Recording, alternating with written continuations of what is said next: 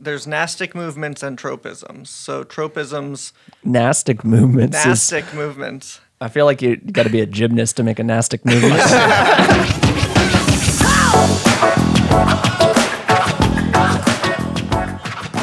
Hey guys, welcome to Season 1, Episode 12 of the Every Plant Story podcast, the podcast where we share all the behind the scenes and all kinds of other plant stories from here at the life of Gabriella Plants and around our plant community. My name is Shane Malloy, and I'm the owner and president of Gabriella Plants, and with me on today's podcast, we have co-host Zach back with us. Howdy, howdy. Zach is our media director for Gabriella Plants, and back with us today, by popular demand, is Brett Weiss, who is our head grower at Gabriella Plants. Hi, guys. All right, so I don't have a whole lot of housekeeping today, Brett. Let's be real. But I texted you a couple days ago, Zach. I texted Brett and I said, we got to do a podcast. What do you want to do a podcast on? You got all kinds of ideas. And then he threw some words out at me, which I had asked for the definitions, of course. So I knew it was a good start. And that's when I said, okay, then let's just get together at this time and let's do it. So, Brett, what do you have for us today? Today we are going to be talking about plant movements. Plant movements. Get a little bit closer to the microphone. Yeah, there we go. All right. So tell me all about plant movements. All right. So all organisms move. As a living organism, it's kind of one of the key factors to be alive is movement. Ah, I remember this. This is biology from exactly. like 5th grade. Okay. Okay, yeah, So it's all coming back. Some organisms move faster than others, obviously. And I do hear a lot that, plants, they don't move. And that's not entirely true. I mean, they'll like wave to you. I mean, did you see Zach's TikTok of the Prince of Orange dabbing? No. I would call that a different type of movement. The plants are slowly evolving to be able to do that. We're talking about, classic plants. But not animation. We're talking about plants actually move. But they will like bend to the light and stuff. So I mean, I've seen that. We are going to talk about some of that. So there are two different types of plant movements. There are tropisms and nastic movements. So tropisms are when a plant moves in regards to an external stimuli. So there are tropisms like phototropism, which is a movement in regards to light, gravitropism, which is movement in regards to gravity, which we will get into. Okay. And then there are nastic movements, which is plant movements in regards to internal stimuli. So either water turgidity throughout the plant or nyctinasty is the term for today, which is a plant circadian rhythm, which a lot of Marantaceae or your prayer plants go through when they fold their leaves up throughout the day. All right, it's like 2 minutes and 15 seconds in, and I am confused. I am very, very confused. But all right, let's break it down. Yeah, let's break it down then. So nastic and tropisms, and lots of different tropisms. What do you think is the most common? Probably phototropism. Okay, so that makes sense. Phototropism is the movement in regards to light. So there is positive and negative phototropism. So as most leaves and stems of a plant from the apical tip of a plant, as they grow towards a light source. That is positive phototropism.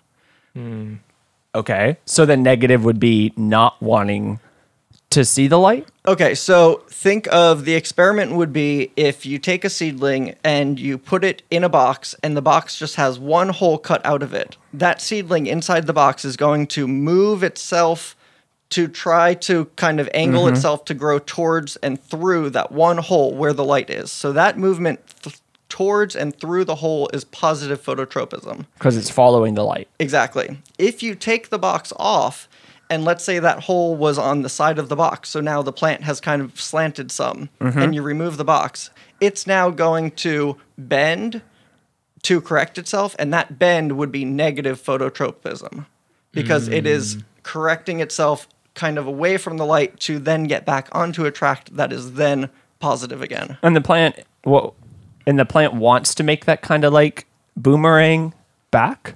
Right, so the plants, through different hormones, are able to regulate their movements through cell elongation in a way that will always put it towards the most direct source of the light. Okay, so some plants want to move for this light tropism. Yes. Is that the only way that they want to move, or? Well, no, so that's phototropism, which is in regards to light. So then gravitropism, which I think is kind of more amazing than phototropism, is movement in regards to gravity. So roots are positively gravitropic, which means, so gravity, as you know, is a force that pushes down on us and keeps us on the ground. Makes me heavy. Right. So roots, as they grow down into the ground, are positively gravitropic because they are allowing gravity to push it further down. Interesting. Leaves and stems on most plants are negatively gravitropic, which means that they grow against gravity as they grow taller and taller. But to possess any one of these skills doesn't mean that that's the only one. Like, would it be possible for you to be two different tropisms at the same time? Oh yeah, all of these are occurring simultaneously within the plant. So really it comes down to the hormones that I mentioned. There's 5 main plant hormones. So each of these hormones work in different ways in different parts of the plant to allow them to respond and move through these tropic movements in a way that best let them grow to the best of their ability under these circumstances. So a plant, at the same time that it is being positively phototropic and growing towards the light, it is also being negatively gravitropic and growing against gravity. Oh my goodness. Zach. Sorry, I'm processing. Yeah, the past I'm 5 trying minutes. to think through this too, but I'm trying to think of like.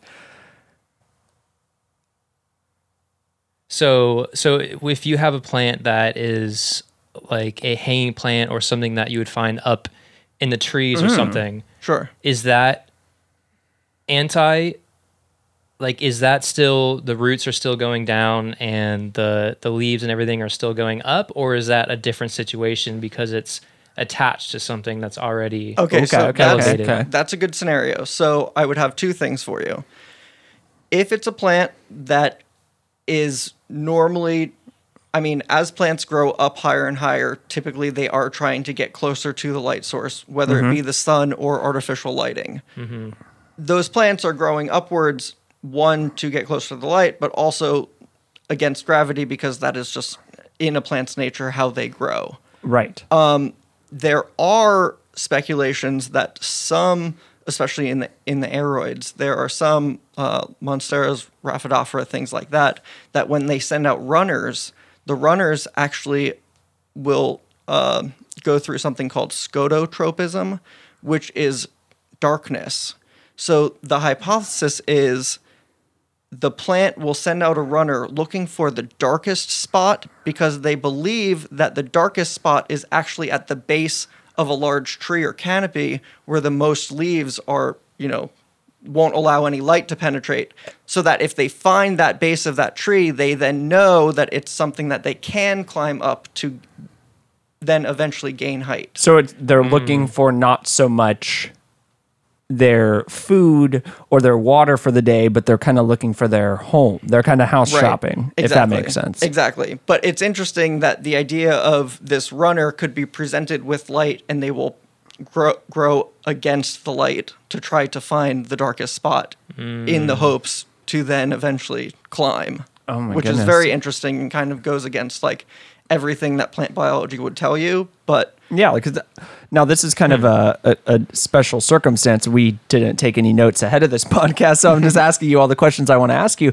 But like, what does the plant know the difference, for example, between like winter and spring? Like if it's sending out those, kind of exploratory, runners to try to find some of this darkness, and it's winter and there's not a whole lot of tree coverage, does it get confused? Like, can that lead to the plant not finding what it wants, or is a plant always going to just try to find like the best scenario it can in the situation, be like, well, this wasn't exactly what I was looking for, but this home will do? You have to keep in mind that there's on average 220,000 plants out there, species. Oh my goodness. So, using the term plant and asking a general question, will it do this or will it do this, is kind of general and will depend on the type of plant and their growth habit. There's another tropism known as thermotropism. So weeds, usually like lawn weeds, are found to be thermotropic. So thermo is weather. in regards to if you're thinking winter or spring, to answer your question, that in the colder months, they will actually grow horizontally because they'll stay closer to the ground where the ground is warmer. And then once it warms up, they then will grow upwards. But they're aware of kind of the temperature and the seasons and will base where they grow Exactly. on that rather than on trying to find a particular amount of light or water or whatever. Exactly. Now, is there plants that search just for the water side of things and don't look or aren't prioritizing the light side of it? So water seeking, I would say, goes primarily back to negative gravitropism in the roots. So to go into some of the science of how it works. Tell me the science. Okay. Tell me the science. It's pretty cool. So the way that gravitropism is assessed, I mean, you got to think like birds, they say, have magnets in their brains. That's how they know where north is. That's how they can migrate and everything. You got to think of a plant. How does a plant know that up is up and down is down? There are cells in the tips of a root, known as the part of the root is known as root cap. And there are cells there that have starch molecules that basically contain this weight and this electrical charge to them that they respond to gravity. So in a root cap, they will sink to the bottom of the root cells, and that is how that root cell knows that bottom is down. Whereas in a tissue of a leaf or stem, they will be on the other side. So like actually if you were to take a plant and tip it on its side, the idea of that plant turning and then, correcting itself, what happens is those starch cells will actually fall to the bottom of what once was the side will fall to the bottom, and that plant now knows how to orient itself back again. So you're telling me that plant is not then bending. Okay, so visual picture, the plant falls over on its side, right? It's laying down, horizontally. You're telling me that the let's say we did it to Monstera, just a traditional Monstera, maybe in a smaller pot, right? You lean it to the side. Its ability to turn back up, to orient itself up and down, is not based on looking for light, but is instead, or at least partially responsible because of this way that the roots are aware of its orientation? Okay, so I'm sorry, those are two separate things. The roots responding with the starch is in regards to negative gravitropism. The starch in the leaf correcting, or the stem correcting itself, is for positive gravitropism. They're functioning separately. Are they aware of each other? Yes. I mean, the roots, so there's 4 plant organs. So you have stems, leaves, roots, and then reproductive organ is flower. So your roots, stems, and leaves are all hooked up through, the vascular tubing and everything. So they're all fully aware of each other. Even though they can work on opposite spectrums, they definitely are aware. To answer your question, I would say it's all kind of intertwined and playing together. Yes, it is correcting itself because the light is upwards, but the plant is aware that the light is up and that it is on its side because of these starch things, falling down to this part, and they're able to for the roots kind of reorienting itself. Exactly. That's crazy. So they are aware of gravity in their own way, kind of like the birds are in that way. Yep. That is wild. Have you ever, this kind of reminds me of another great podcast episode that I would encourage people to go listen to. It's by a podcast called Radio Lab. Have you ever listened to, I think the episode is named, if I remember this correctly, it's awesome. I believe the episode's name is Smarty Plants. No, I have not. Okay. So I'm probably butchering the story, but it goes to demonstrate something you were talking about, which is like this whole plants are aware of so much more than like we can give them credit for. Oh, yeah. Because in this controlled lab environment, I forget what plant it is, but for the sake of my story and retelling it, we'll call it a tomato. They had a tomato in a pot with 2 pieces of PVC I've heard about this. separated by several feet from the tub, and yet the roots on the inside soil of the contained pot that shouldn't have been aware of which PVC pipe was where, they ran water continuously through one pipe and left the other one dry, and beneath the soil line, all of the roots were going in the direction of the running pipe that was several feet away from them. Absolutely. I mean, And you're so this exactly- is kind you're of exactly so this is correct. kind of You're- the scientific backing of that in a way of Yes. these tropism characteristics are what kind of makes that possible. By the way, I would totally encourage anyone to go check out that Radiolab episode. Yeah, It's and- super cool. Like the way that they visual, like just all those NPR shows where they have all the sound effects and Oh, yeah. everything. Like maybe one day we'll get that good. But No, I know exactly what experiment you're talking about. And it is very. I've always said it, and I mean, people think I'm crazy for multiple reasons, but I've always said that plants have minds. Whether Oh, or yeah. not, whether or not their minds are as advanced as ours or dogs, or whether we they- understand it at all. Exactly. You know, I mean, there's plenty of things that we don't understand, but yet we find out 25 years later, like, oh no, that was a thing the whole time. We just like science didn't have a way of proving it. Well, and then, I mean, going back to the starch molecules for the gravitropism, that was the standard procedure. But now science has said there are plants out there that the root cap cells don't have any starch molecules, but they're still able to do negative gravitropism. And then other scientists will say that it really relies primarily on some of the plant hormones playing into effect. So, I mean, there are a lot of things out there that we can keep doing studies, but because there are so many different plants and they all work in different ways, it's not always one rule for everything. That's wild. That's absolutely wild. So what is there like a rule? Is each species kind of demonstrating all these things, or do plants typically have, kind of have, what type of tropism they have for their roots, what kind of tropism they Sure, have for so- light, or do they all kind of contain all of them? I would say most plants are going to generally follow phototropic and gravitropic growth movements. That's just kind of in the nature of plant physiology and how they grow. There are different movements that are particular for certain species or types of plants. So to go back to nastic movements. So nastic movements, like I said, are movements that don't involve an external stimuli, but are more reliant on internal stimuli.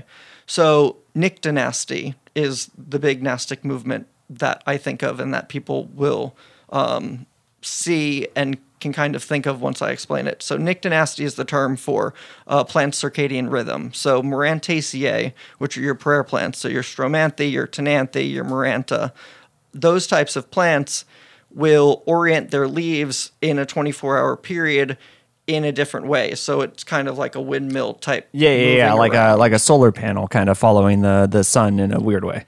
Exactly, but they call it a nastic movement because it isn't in regards to the relation of the sun or anything like that. And to be honest, they don't have an actual explanation of why they do this. Some scientists say it's for transpiration and like respiratory things. So if the leaf is folded up, it doesn't transpire as much water, like it doesn't lose as much water.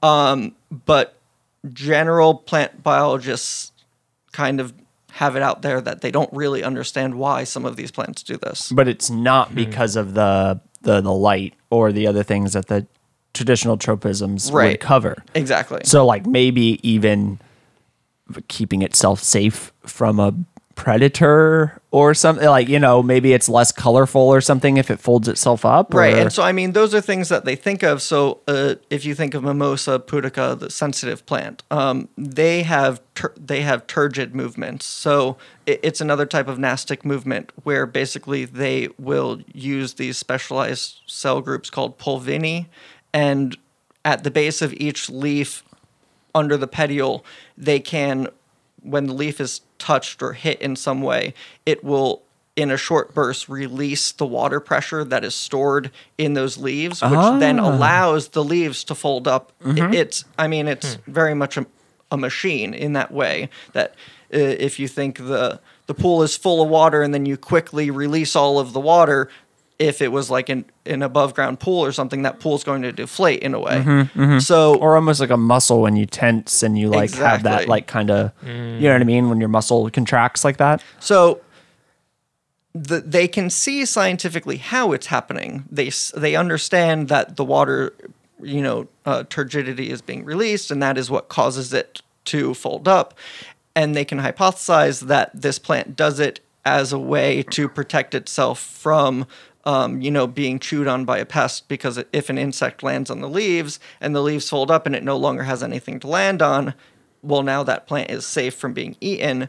They can hypothesize that, but they don't have any real scientific backing to show that that is why. That's what we're seeing and that's what we're thinking, but we have nothing to prove it. Yeah, it's one of those situations where you have to kind of like put your own mind to it. Yeah. But like, as we're saying, plants can have a mind of their own that we may not understand. Right. You're kind of almost, I wouldn't like to be a scientist in that sense, just because you're kind of like, you're coming up with something and you're kind of hypothesizing it.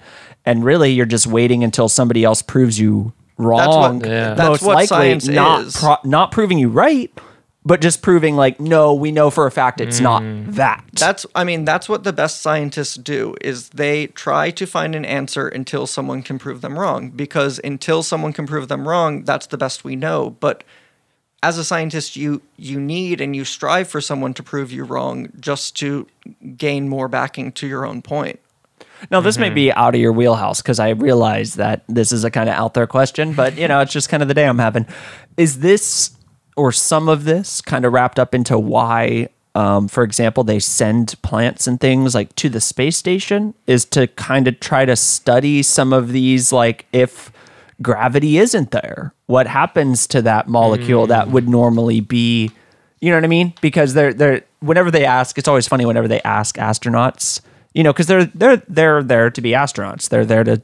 I couldn't survive being launched on a rocket, I'll tell you that. And I know a lot about plants. I don't know about you, Brett. Maybe you want to go to space? I would love to send plants to space and do. But would you go to space? Oh yeah, I'd go in space. You'd go to no gravity? You think you could handle it? We need to do the Gabby to the moon. So if you want to volunteer if to you go, want to put me in that thing that spins you around, the like centrifugal force and all that. Oh yeah, I love that. You want to do that? Oh yeah. I would love to do that. I've never seen Brett's eyes get bigger than when he just said like, I would love to do that. Oh my god, Zach, would you go to the moon?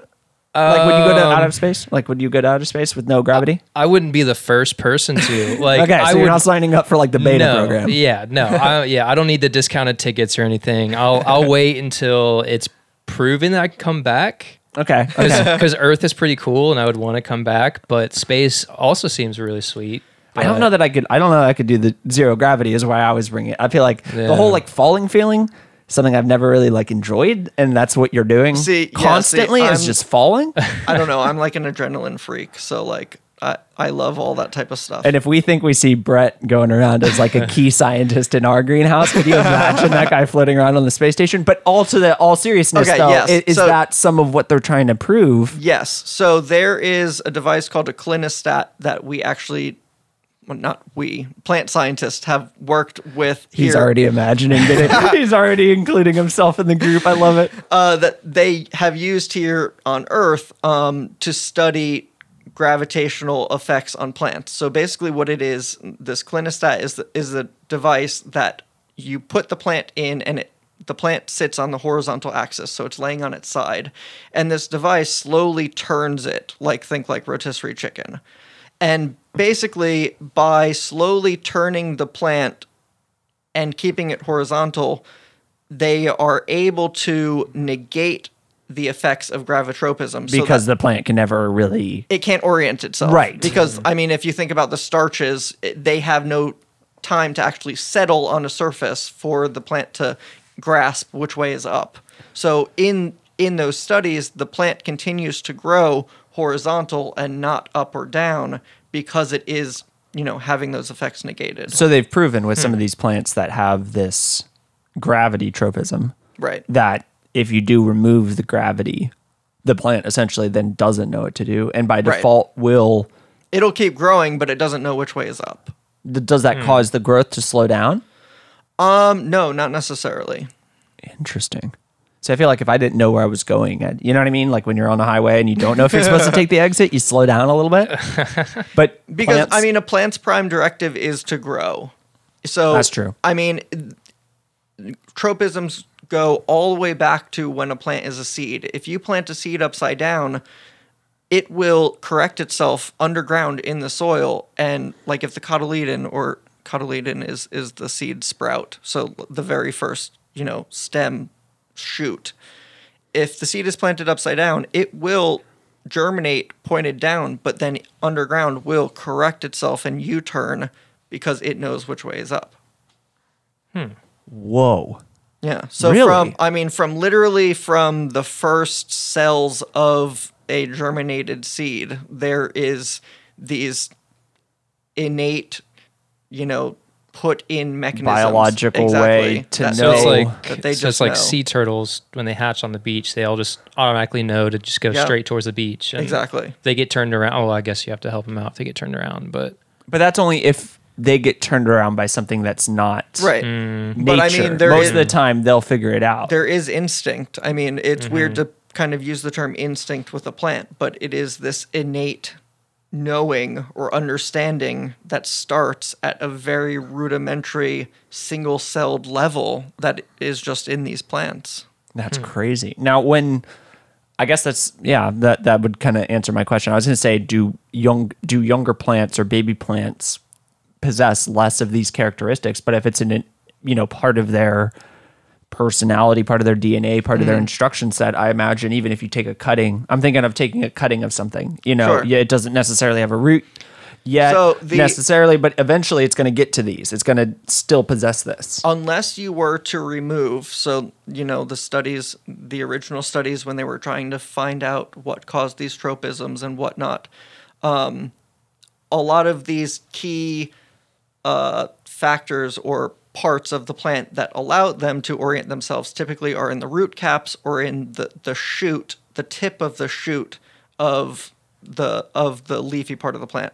So if you were to remove the root caps or the tip of the shoot, they can kind of get discombobulated and lose their bearings.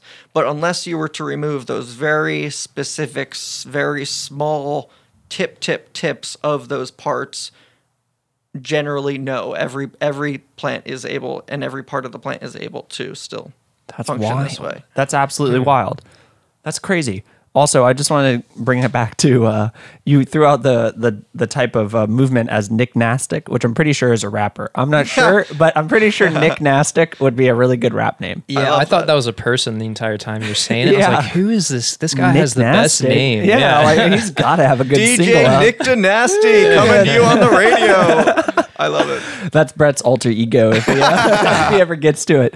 So what other types of movements maybe we haven't covered other than obvious? Now, when we're talking about these different movements, you said, if you remove parts of the roots, that's going to discombobulate it. Is that obviously going to be part of why repotting is something you got to be careful with too? No, I mean, when I say remove the root cap, this is on like a scientific, like in a lab, in a microscope level. Like you repotting a plant maybe will remove a few root caps, but I mean, you have to realize that there's thousands or million root caps in a potted plant, that it's not going to affect it in that way. Well, that's a really good way of saying kind of what I was alluding to, which is that roots are not just the single root you see, because Right. roots are constantly branching. Yes. So there may be multiple of these cells and different points of a root. It's not just a matter of trimming off what we would think of if you have pull a plant that's been rooting in water out and you have a really Right. long runner and you just like haircut the bottom. We could do a whole nother podcast on root cell differentiation. I love differentiation. and Coming next everything, week, but so root cell differentiation. there are four parts of a root. Your root cap, your root hairs, then there's the region of elongation, and then the region of maturation.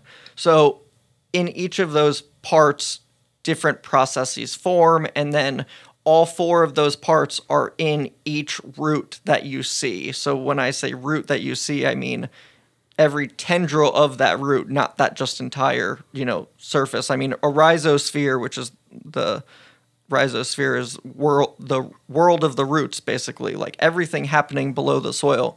There are hundreds of thousands of roots going on, and each of those hundreds of thousands of roots have each of those four areas of the roots that all do the different things. I mean, there's so many things going on that, yeah, like it's not just one it's not just one that you would mess up by repotting. There's like so much going on. Kind of like a human. I mean, we have lots of different vessels. Absolutely. But at the same time, if you interrupted an artery, if you Right. went and chopped something really big, you're probably going to have a problem. Right. But you could also probably get away with, hurting yourself in a small way or breaking something and breaking some smaller veins and, Right, and I mean, different things. just It's like, not going to be the end of the world. If you have something like, and you're repotting a plant that is super root bound, the general idea is to break up the roots some to then allow the roots to, heal and grow outside of that conformed space that they were in. Yes, you are harming some of those roots that are there, but it is in the idea of overall plant health down the line that you're going to allow the plant to grow fuller and better after that. Now, one thing I'm curious, I know this is getting a little bit more into roots and stuff, but since we were talking about the gravity fed and things, what happens when a plant hits the bottom or what it sees as the bottom, whether it's the bottom of the pot? Obviously, if it's in the bottom of a nursery pot, it has the Sure. opportunity to just grow right out the bottom. But I've often thought about, in Florida, we have a fairly low, a fairly shallow planting depth before you get to a much harder rock layer that Right. you'd really have to be like an oak tree or something to root through. So when a plant hits that, does that throw off its, if it hits the bottom of gravity, quote unquote, does that throw off its ability to know its orientation if it has to begin to grow roots in like a horizontally parallel way? You know what I'm saying? Like if it has to hit the bottom of the kind of water level or whatever and then split, does that mess up its own definition of right side up? Okay, so great question. So not only is gravitropism at play there, so yes, the plant root is going to grow down due to negative gravitropism. Obviously, if it's in a pot or if it is somewhere where there is, a water table or whatnot, it will encounter a hard surface or something that is blocking the gravitropism from happening, and it can't grow down anymore. So that's known as thigmotropism, which is growth in regards to a solid object. So the thigmotropism is going to play with the gravitropism that the plant is going to try to keep growing down. It can't, so that's why it'll then circle and circle and circle on the bottom of a pot instead of growing back up, because it's essentially pushing down, trying to go down as far as possible, can't, so in that way it still needs to grow, so it's then going to grow horizontal. But in that kind of circling motion, in a way, it's still actively trying to go further down, Right. even though it knows that answer is no. And if it circles that pot 3 times, but then finally finds a drainage hole, it will then immediately correct itself and grow down through that drainage hole, because it basically found what it was seeking. But in a scenario where it's not a potted plant, but potted in the ground, and it were to Sure. hypothetically hit it, would it do that same circle behavior? Or because you have more space, it's going to spread out? It will spread out, and that's why some trees, some big trees, their rhizosphere and their root mass can be found and traced, 300, 400 feet from the trunk of the tree, because That's those roots crazy. are just traveling and traveling and traveling. I mean, some of these huge live oaks that we have out here that are 100, 200 years old, I mean, I would bet money that those roots go close to half a mile from Right. from where the base of that tree is. Because a plant doesn't have any inherent nature or desire to want to stop.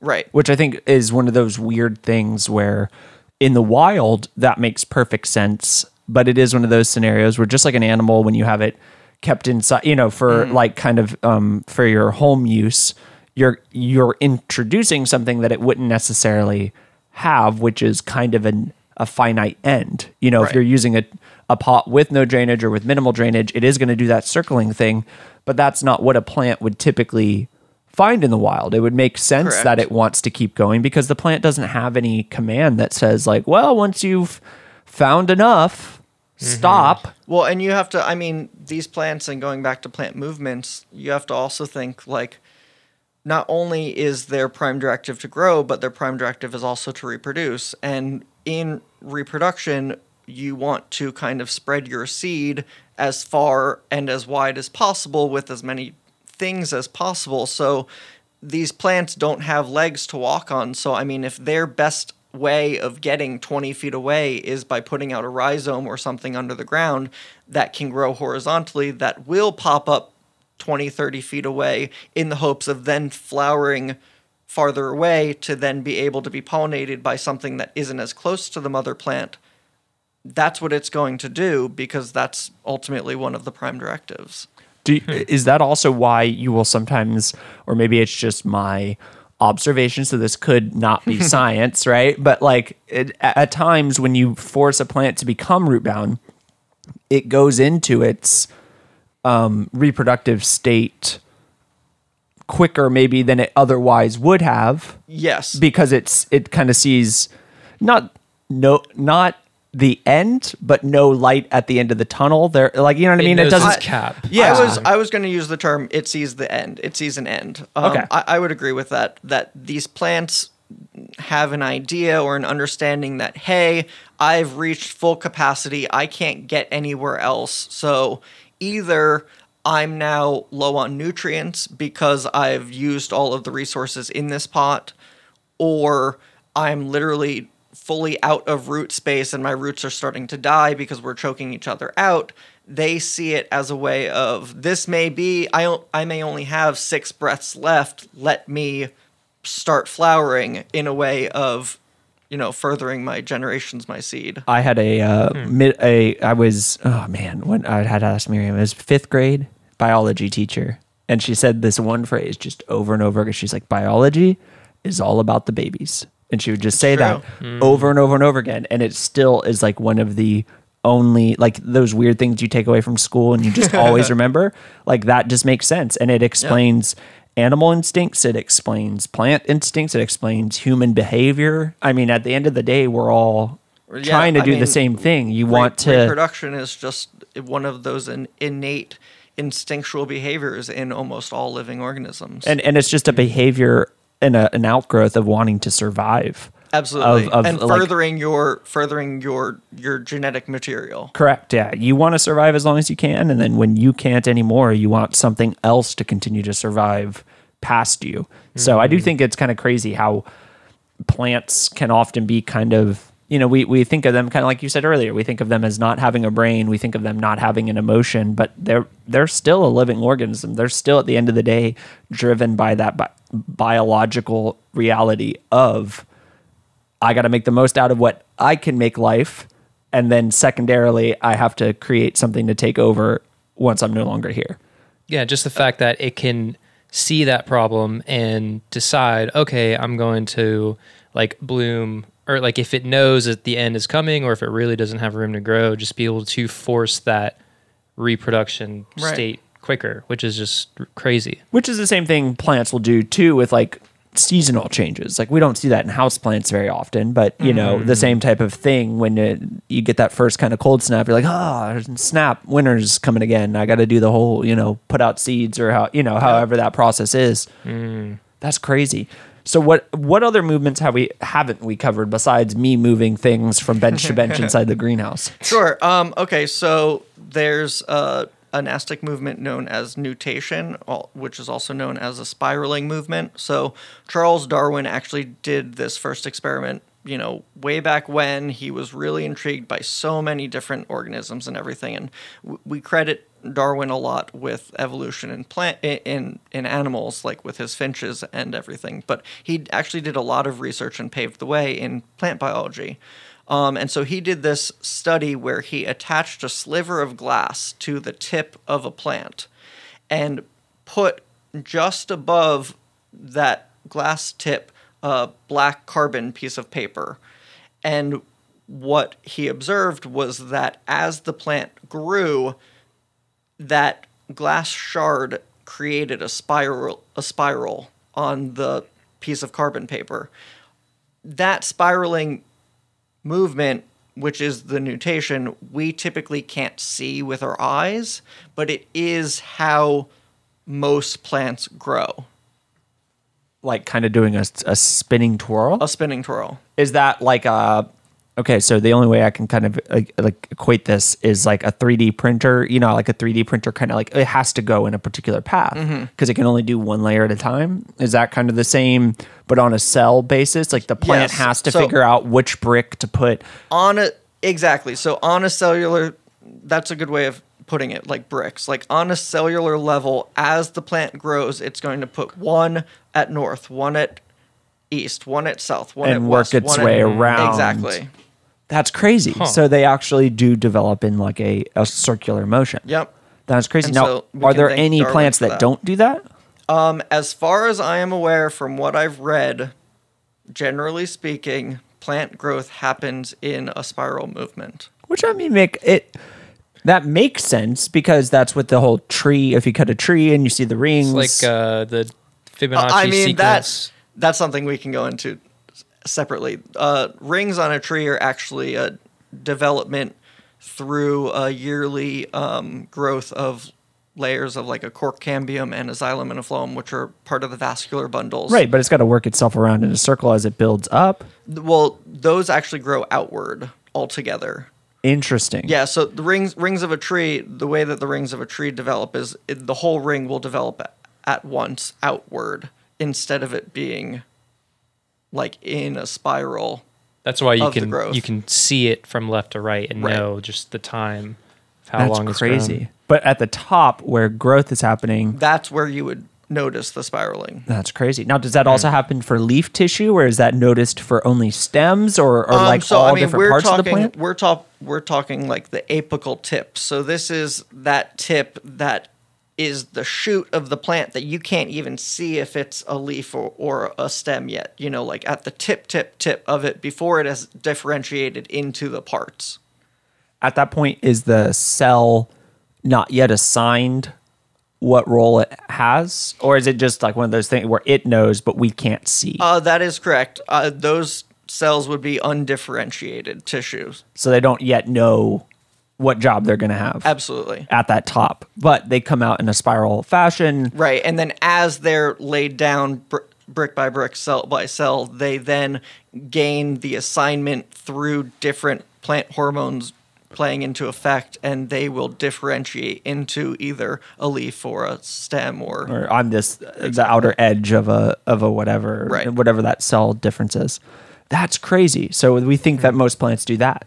That's crazy. Yes. So keep in mind, because we are talking on the cellular level at the apical tip of the plant, we can't see that with our eyes. Now, some people will say, well, like what about vines or tendrils that you see moving? That is going to be a twining movement. So Zach and I earlier today set up a time-lapse camera on some Hoya vines, and I also put some Calathea there so that we can get some Nick Nasty, shots. But For the album art. Yeah. Hoya vines, like a lot of vines or tendrils, are going to go through a twining movement where basically they will, in a spiral throughout the day, move around and around and around and around in an attempt to try to find something to then grab onto. So they're doing this as a method, again, for transportation and trying to, further their growth as far as they can. My grandpa would call that an exploratory committee. that was his words, quote unquote, was, we'd have to start an exploratory committee on that. But that is kind of what they're doing. They're kind Right. of they're kind of observing, checking it out, trying to get the game plan together Right. for the rest of it. But so those twining movements, the twining movement is not a tropism because it is happening whether or not there is anything, affecting it. Whether or not there is light or isn't light, those vines are going to continually grow round and around and around until it hits something. Once it does hit something, then you go back to your tropism with, hitting a direct object, and it's then going to grab onto something and then, twine onto it, and then that becomes a tropism because it is now, encountered a solid object. Now, it's always, this is just getting specific on Hoyas for a minute, but it's always at least been my observation that they're headed towards water. Would that mean that those exploratory ideas are still driven by a tropism of kind? All right, so Hoyas, though we grow Hoyas as houseplants, where they come from, they're technically like woody lanais, which are, it's not a tree, it's not a vine, it's not a shrub. It's kind of a woody vine that grows up in the canopy and will form, like, if you think of like a grapevine. Yeah, I was gonna say on an orchard that they're growing grapes. You'll have the wire fence and it's just growing all over that. That's how Hoyas grow in the wild, is they will form dense mats of vines up in the canopies of a tree. And so I believe that Hoyas kind of put out a vine and, grow that type of way to really just explore and go as far as possible.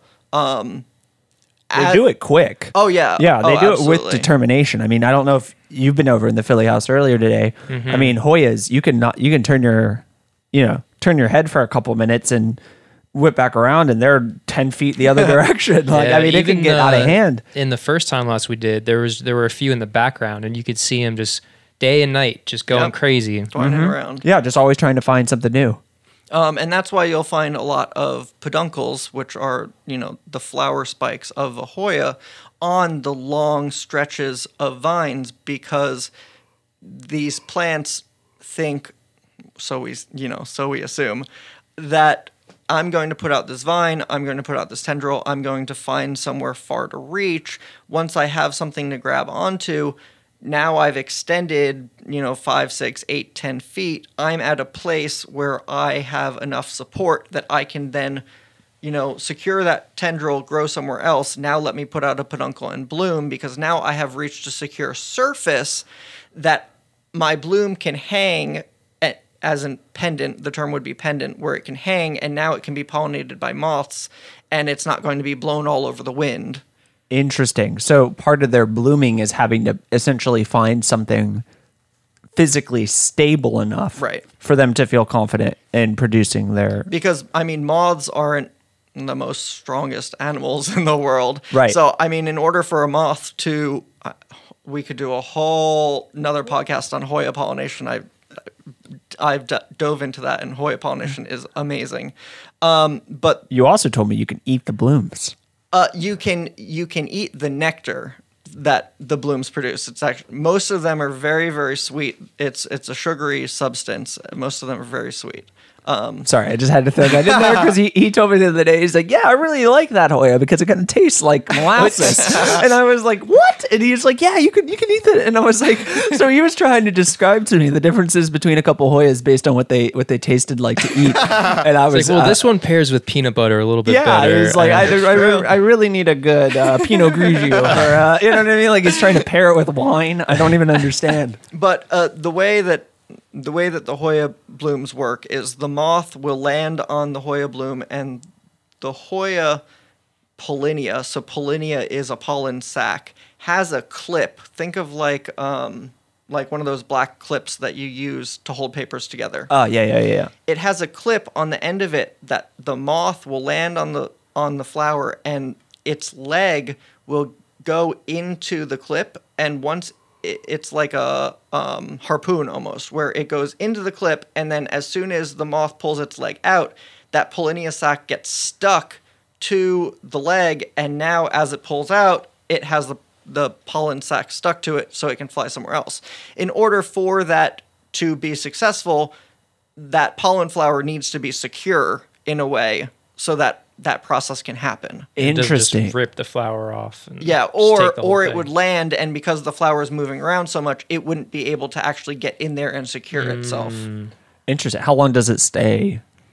That's a good question. But just like a normal butterfly, I'm just trying to paint the picture. Yeah, it's like a normal pollination type of if thing. you think of like a honeybee, they'll collect the pollen on their legs. A lot. It sticks there. Yeah. So as far as I know, it would stick until it finds something else to pull it off. That's wild. That's absolutely wild. Yep. Now would it land if it had that pollen from the first or whatever from the first one and it landed in a second one? Is that kind of what it's after? Like, because obviously plants for the most part are trying to, going back to biology is all about the Sure. babies. We're humans. We're trying to find a mate in another human. You know, is it trying to find another Hoya specifically? So it's trying to do that same Precisely. leg getting stuck. So the Hoya flowers are really evolved and formed in this specialized way, so that not only they have that one section with the pollinia that has that clip that attaches to the leg, but then it also has a part where that pollinia can be inserted, and there are parts on the inside that essentially, once it's inserted, catch it, and the moth leg can come out, but it keeps the pollinia inside. Brilliant. Yep. Hoyas are brilliant. Oh, It's yeah. like they planned it yeah. or something. Yeah, that's insane. That's amazing. That's awesome. That's just incredible that the particular way, because if you think about it also, that means that it's not really interested in a bee. No. You know, it is a flower. Hoyas are strictly pollinated by moths. But you know what I mean? Like that's like by design of the plant is like, you know what, we got to create this system that will let only a moth Yeah, help us out. bees are already taken. They're too busy. Bees got a lot of other things. There's prettier petals out there, you know, whatever the reason was. So Hoyas- like they went after moths. as, Hoyas like, are their bro. specially modified, highly evolved plants. You also have to realize that Hoyas are in the Apocynaceae family, which is going to be your desert roses, your adeniums, your pachypodiums, which are your Madagascar palms. Like, these are plants that you don't think of as, you know, typical flowering plants. These are, you know, very strange, different leg of flowering plants out there that all have specialized, modified, you know, organs and everything that really just further their evolution and their, again, what biology is about the babies. That's crazy. But it's so crazy that they would get so specialized, you know, because there's so many other flowers that are like, you know, I'll take a bee, I'll take a wasp, I'll take anything that has like, you know, legs and wants Basically, to land here. anything that can take my pollen, I'll give it. But Right. And then you have Hoyas other are- plants like corn that are like, screw the whole bee thing. Like, we'll just use the wind Yeah, and the wind will shoot just it like, everywhere. we'll just shoot it everywhere and we'll just hope for the best. And then you get all the way down to Hoya, which is like, no, you know, it's got to be a moth and gotta its be legs got to very be an particular. inch long, but not longer than an inch and a half. Like, I'm sure it's probably Oh, yeah. fairly, you know, specific too, because it probably can't fit all types. I mean, moth is a Right. pretty big category too. You got big moths, you got baby moths, you got, No, you know, absolutely. all different types of moths. So- Actually, there's very few. Past couple of weeks, I've been trying to devote myself to various types of pollination, and so I've read 3 scientific papers on Hoya pollination so far. And other than those 3, I can't find anything else. There's very little research being done on Hoya pollination. 1, because it is so specialized, and 2, it's very hard to study in the wild because these woody lanais are, you know, 40, 50 feet up in the canopies in the rainforest in Borneo, that there just isn't research being done or funding for research. I was gonna being say, done. I imagine it's kind of hard to also in those situations like get a forklift or like get a, you know what I mean? Like, Right. it's probably not super easy where these things are native to get a Yeah. bucket truck, you know, up there to be able to go collect or to get 50 foot up in the air. You know, that's not an easy And thing to these do. moths are doing the pollination at night, so now you also have to you have to do the research at night. That's wild. Now, is this just because of years and years of adapting and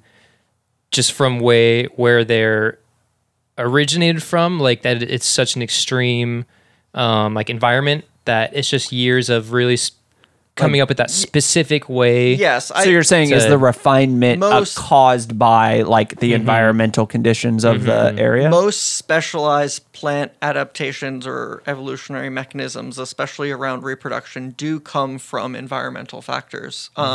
So, I mean, I don't know the exact lineage or, you know, how many hundreds of thousands of years ago Hoya split off from Dischidia, which is their most closely related, you know, genetic Family genus. member.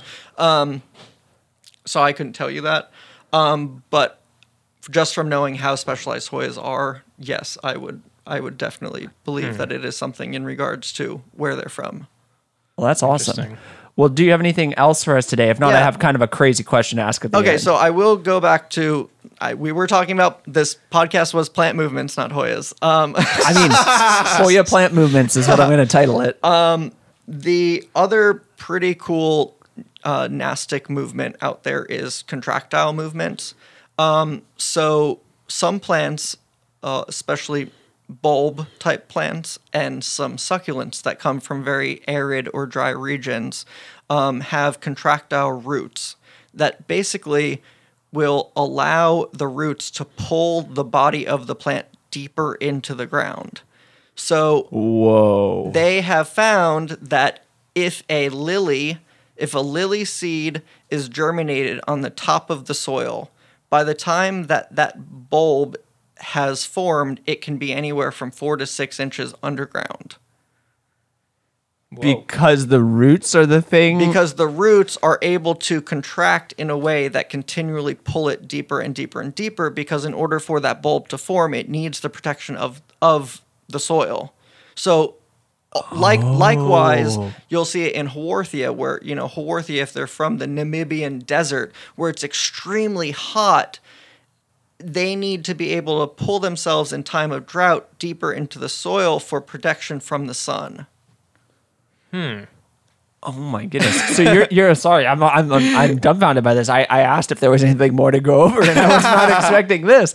So you're saying that like they can literally pull themselves down, and that's not because of gravity, but that's because of the way almost like a snake works by contracting itself. Right. Like the roots are literally doing that. Right. Does that an accordion, basically? Yeah. Does that cause like anti-growth? Like, does that stunt the roots' growth, or is that just something that they can do? It is a mechanism that the roots have in place for the overall survival of the plant. So if anything, I would say it furthers the growth of the plant by being able to do this. And it'll just pull itself down until it finds a depth that it knows it'll be Either safe and find the from nutrients. the environment, or deep enough, like in the case of a bulb, deep enough that it is able to grow without being open to like predators trying to eat it, or also deep enough that it can then put out a sprout of leaves that it has enough security in the ground that it's not going to tip over.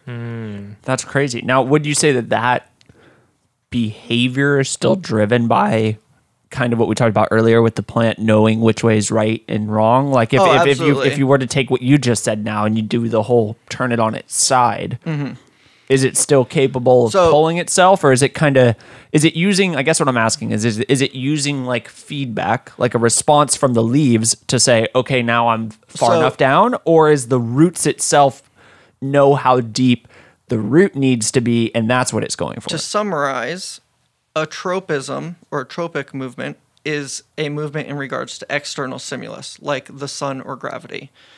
Contractile movement is a nastic movement that is in regards to an internal stimuli. So the plant doesn't need gravity or the sun or anything. It does have the hormone level and the differentiation in its own body to be able to sense when enough is enough. So it has understanding of itself. Yes, and in the same way, these Haworthia in the desert that can pull themselves deep into the soil, once it starts raining again, their contractile roots can release and it can move itself back up. Oh, snap. That was going to be my next question, is can it go back fully up? aware. Okay. Yes, they're fully aware and they know how to adjust as needed. But they're doing that within their own mind. I'm putting air quotes, but a mind of their own, not relying on but that answers the question. It's not the roots are going far enough down to get to 98 degrees instead of 120 or whatever, like the environmental factor would be. It kind of in and of itself knows whether or not essentially it's getting hurt or it's getting sunburnt, not how many inches it is. And there's just so many variables and factors that go into play. I mean, it's crazy to think that there are 5 main plant hormones, but these 5 hormones kind of are responsible for all of these things that we've discussed and able to regulate and move and grow and change and spin all these different plant parts just to further their growth to the best of their ability. Every plant has a story. Yes. That's crazy. Yes. Now, one last question before we go, just to get back to the Hoya chat. Sure. With the whole, sorry, I'm just distracted and I want to ask this question and you probably don't even know the answer, but with the Hoya always sending out its search committee looking for something, right? Now, if you took that and you put it into zero gravity?